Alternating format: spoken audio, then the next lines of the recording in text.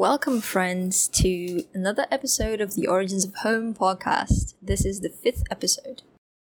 And today, let's take a while to chat, shall we? So first, Twitters and essays, TikToks and books, highways and countryside routes. What is the common thread between these comparisons? Well, the formers are a fast and consumeristic side of things, while the latter can be seen as their slow counterparts, each with their value, though some with considerably less value, and each with their place. But some withstand the test of time better. So this, as you can gather from the title, is the case that I'm going to make against the contemporary culture of speed, or hustle, or fastness, however you want to call it. To link with our last episode, maybe we need to be better acquainted with the parable of the race between the hare and the turtle.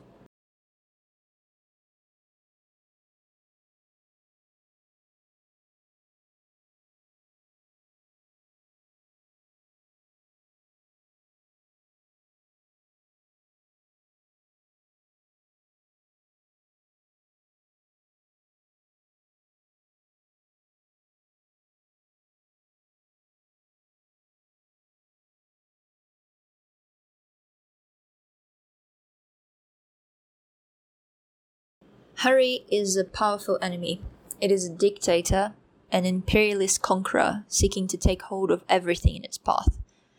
Much like the maze haze in Goblet of Fire, that's Harry Potter, it alters our consciousness and it makes us its loyal servants. Our society has become accustomed to this fast-paced, immediate satisfaction style. TikToks instead of books, tweets instead of essays, 24-hour news cycles with fragmented information and half-formed thoughts. The idea of making it at 20 and retiring early. And so, what are we getting? The increase of burnout and the increase of general life dissatisfaction. Now, I don't particularly think that things like the Industrial Revolution or the information economy or social media are inherently evil, but the way that we've adjusted, or the way we've let our lives be adjusted to this current frenetic pace, is unsettling, unsustainable, and quite frankly, undesirable. Apart from clearly identifiable situations such as a medical emergency, I really can't think of a sound argument for us to collectively allow this type of hurriedness into every aspect of our lives. I read a quote recently by, let me see if I'm not butchering his name, Guttorm Fløystad. He's a Norwegian philosopher, and I think it summarizes this thought really well. This will start us off. The quote goes, "The only thing for certain is that everything changes. The rate of change increases.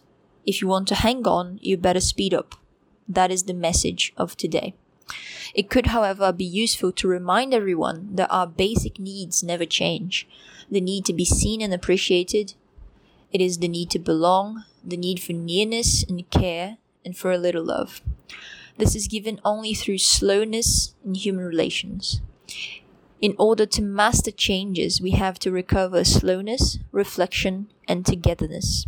There we will find real renewal. Again, that is Guttorm Fløystad, a Norwegian philosopher. And first, why not take a look at our greatest example? When we're trying to make a case for slowness, let's look at our greatest example, which is Jesus. So let's compare briefly his life with the hustle culture and this perceived need to make it by 20. So when you look at Jesus' life in the Bible, as is written in the Bible, you get one of the main reasons why he came into this earth was to perform his ministry, was to exercise his ministry, right? That is a huge part of why he came. But when you look at it, he died at 33, as we all know. But when you look at it, when did his ministry start? It started when he was 30 years old. So you have 3 years of ministry. actually 40 days in the wilderness being tempted, and roughly 3 years of ministry, the rise to fame, in which his message was spread and his ministry was effectively taking place. And then he died and rose again. But, this part is not a part of his life here. Anyway, let's compare that with the current need to make it by 20. Sure, not everyone suffers this pressure, but it's the general consensus in society that we are pursuing early career success. And things like job postings, social media, the connectiveness that we have today and the amount of things we share makes it easier to seek this type of success early on, because then you can show something for it. And if you can't show something career-wise, then what are you even doing? But when you compare that with Jesus, we see that he took time to build his life the right way. He took time to prepare. He waited. He took time to prepare. He took time to mature. Then there was this decisive moment where he received this message loud and clear from the Father. That was during his baptism. And then he went to be tempted. And then his ministry started. So this, I think, brings a lot of peace and a lot of understanding, a lot of perspective to this conversation of, oh, you're not successful yet? You're what, nearing 30? And where are your big achievements? Well, maybe it's just not the time for that yet. I mean, sure, if the life expectancy was 30-something, 40 years old, then yeah, the peak of your life would have to be in your 20s. But our life expectancy is not 30 or 40 years old anymore. At least not statistically. So having your life peak as a teenager or as a young adult, it would mean that the best was already past, and then it was just downhill, and you have nothing to look forward to. You have nothing to work toward, because the greatest thing you've ever done is already behind you. So why not take the time to slow down, prepare, reflect, mature, set out a long-term plan, and take each step intentionally without this comparative, hurried, incessant, anxiety-inducing idea or notion, flawed notion that we need to make it early on. Yeah, that's the first point. The second thing I want to talk about is the slow down movement, or the slow movement, I should say. So basically, the slow movement is a counterpart.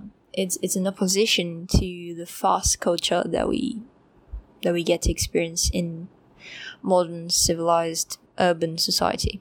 They are actually a big movement, and it involves, changing major areas of your life. It involves practicing slowness. It involves most of the time making your own food, and choosing career paths and lifestyles that are reflective of those values. So the slow movement is a throwback, I think, to our roots.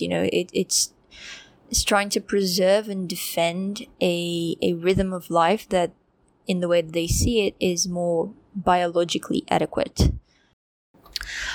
So I live in Brazil, and one thing that always bothered me is the rough sameness that we get throughout the year, because seasonally, the 4 seasons, they aren't really that different here where I live. It just gets a little bit colder, but most of the year it's the scorching heat.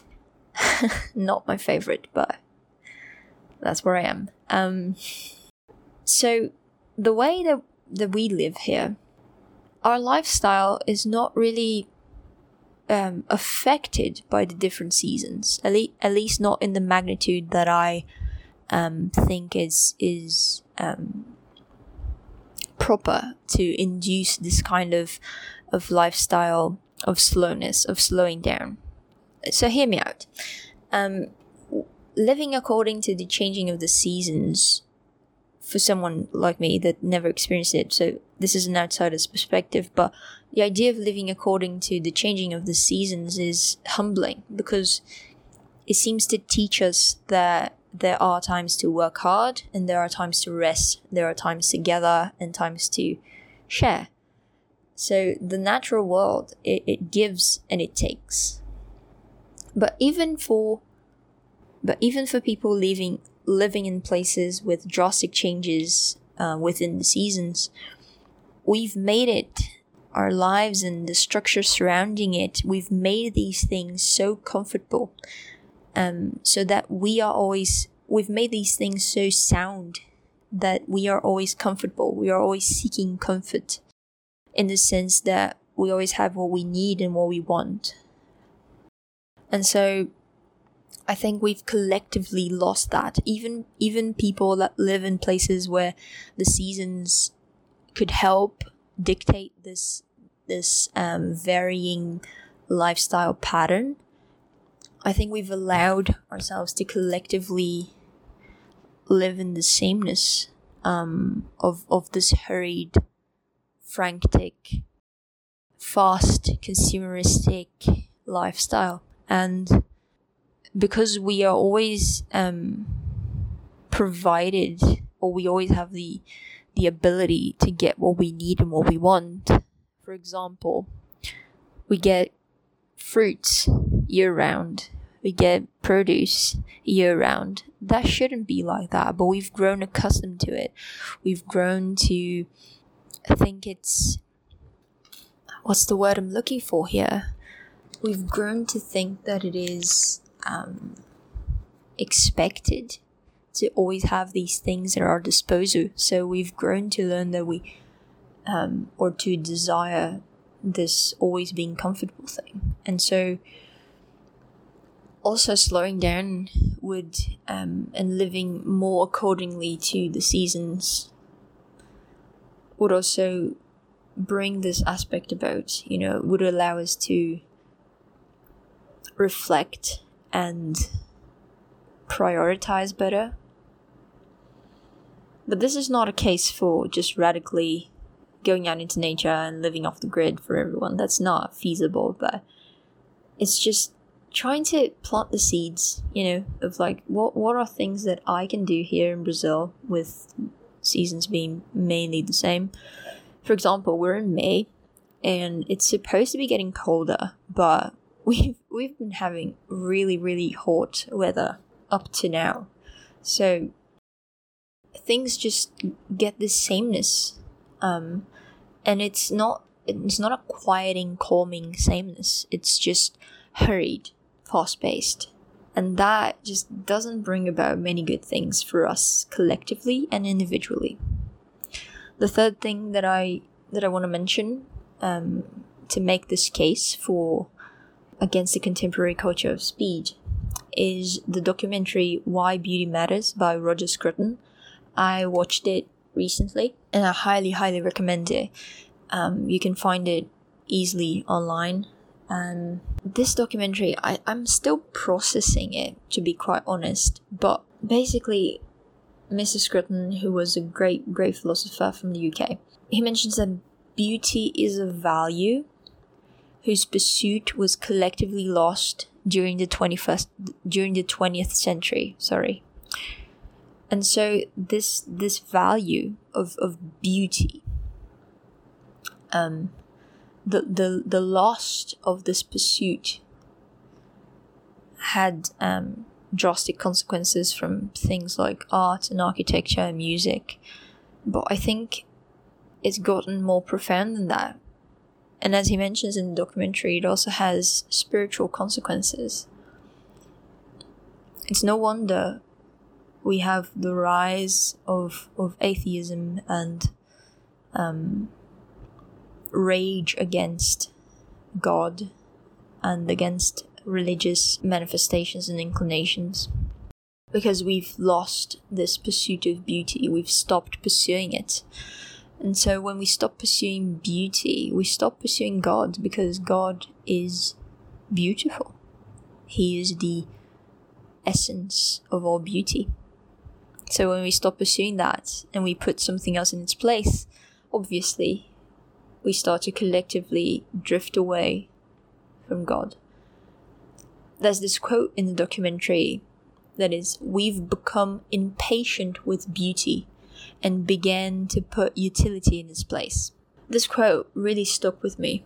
And with art, we've chosen to, instead of pursuing beauty, we've chosen to try to shock and to use art as a means of social disturbance. So it's no wonder you look at a modernist artist and you see a bunch of crap.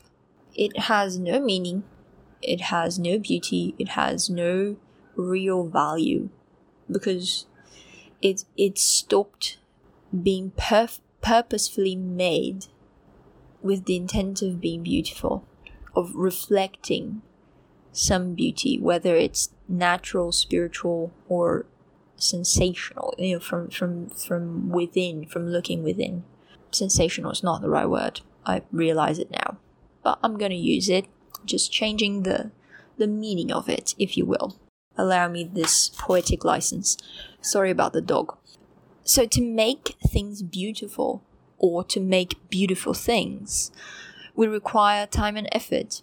And these are two things that we now employ to the pursuit of money or status or convenience.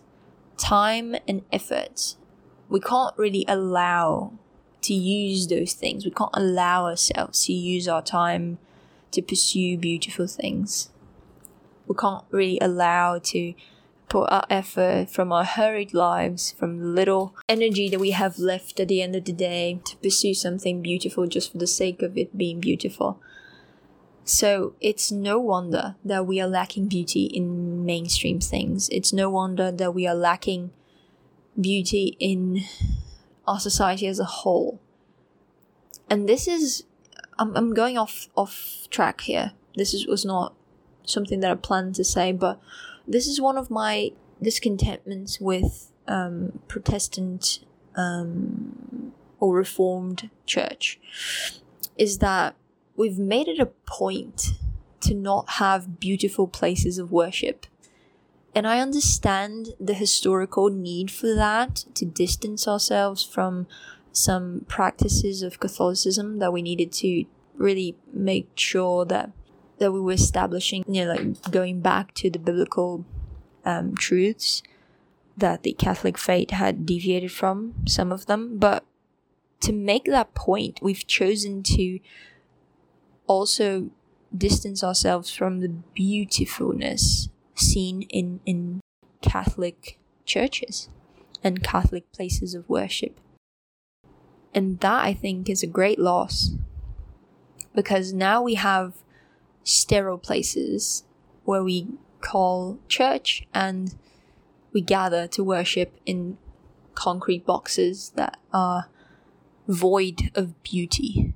And I think that makes it a little bit harder to pull our eyes to what's meaningful and to what's true and to what's good and to God. But that's just my view. So it's no wonder that we're lacking beautiful things, because we stopped pursuing them and we've stopped allowing ourselves to put time and effort into making them. So to link back again with a previous conversation that we've had, the idea that in areas like building an online presence or building a business online, you need to constantly hash out content this idea is really counterproductive if what you want to create with that business and with that online presence is something valuable and beautiful. Which, again, in a kind of meta way, is one of my struggles with my projects. Because I need to take time to make things beautiful and well thought out and well constructed. But this pressure that I sometimes put on myself to be consistent with a schedule, it's really counterproductive to this idea of creating valuable things. All that to say is that maybe we need to free ourselves from this idea that we're going to be successful if we do this constant output of things. Sometimes creation takes time. Even for God, it took 6 days, and a day of rest. But even for God, he chose to take time to create beautiful things. So why wouldn't we need to take time to create beautiful things? I'm sorry if my voice became a little bit slurred. I am quite tired. It is late in the evening, but this is the time that I got to record. I just have a few more thoughts that I want to throw out there.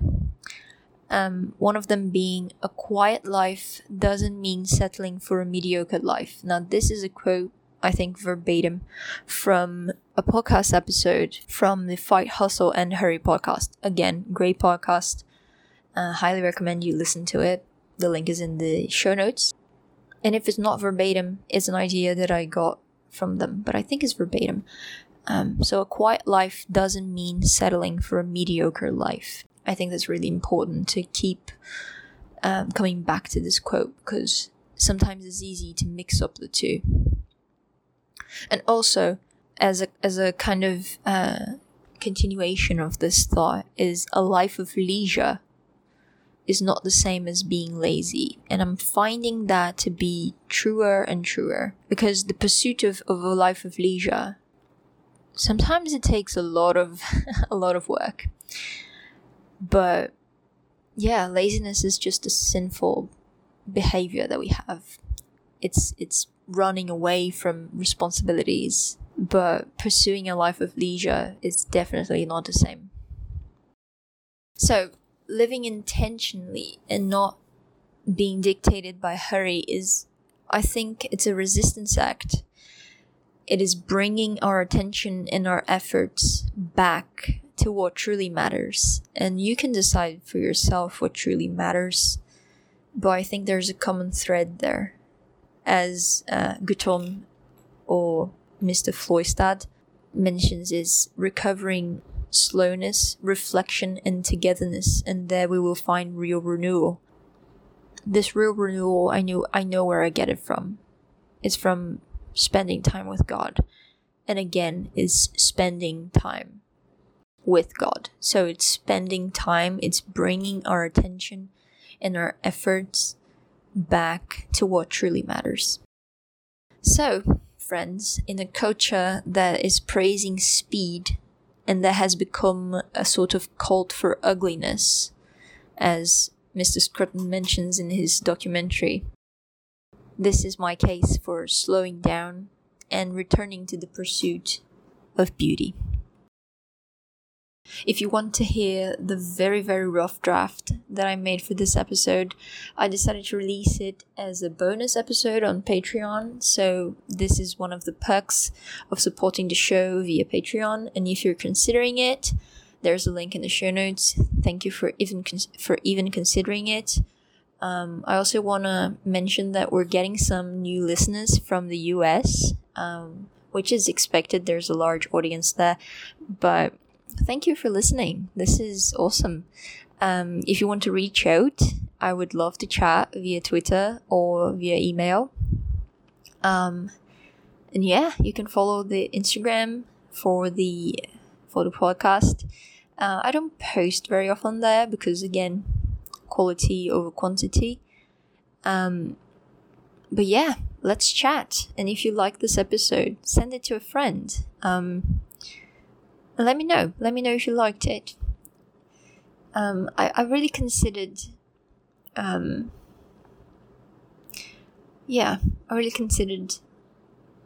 hurrying it, and I really considered taking more time, but there's also a balance to be found, and I think I made something beautiful today. This was another episode of the Origins of Home podcast. If you'd like to leave comments or feedback, you can send us an email over at originsofhomepod@gmail.com. If you'd like to get the show in more people's ears, leaving a review would be lovely. I would also like to encourage you to send this episode to one friend you think will like to hear what we talked about today. You can see useful links for today's episode in the show notes. And that's it. Thank you so much for tuning in, and we'll see you in the next episode. Bye.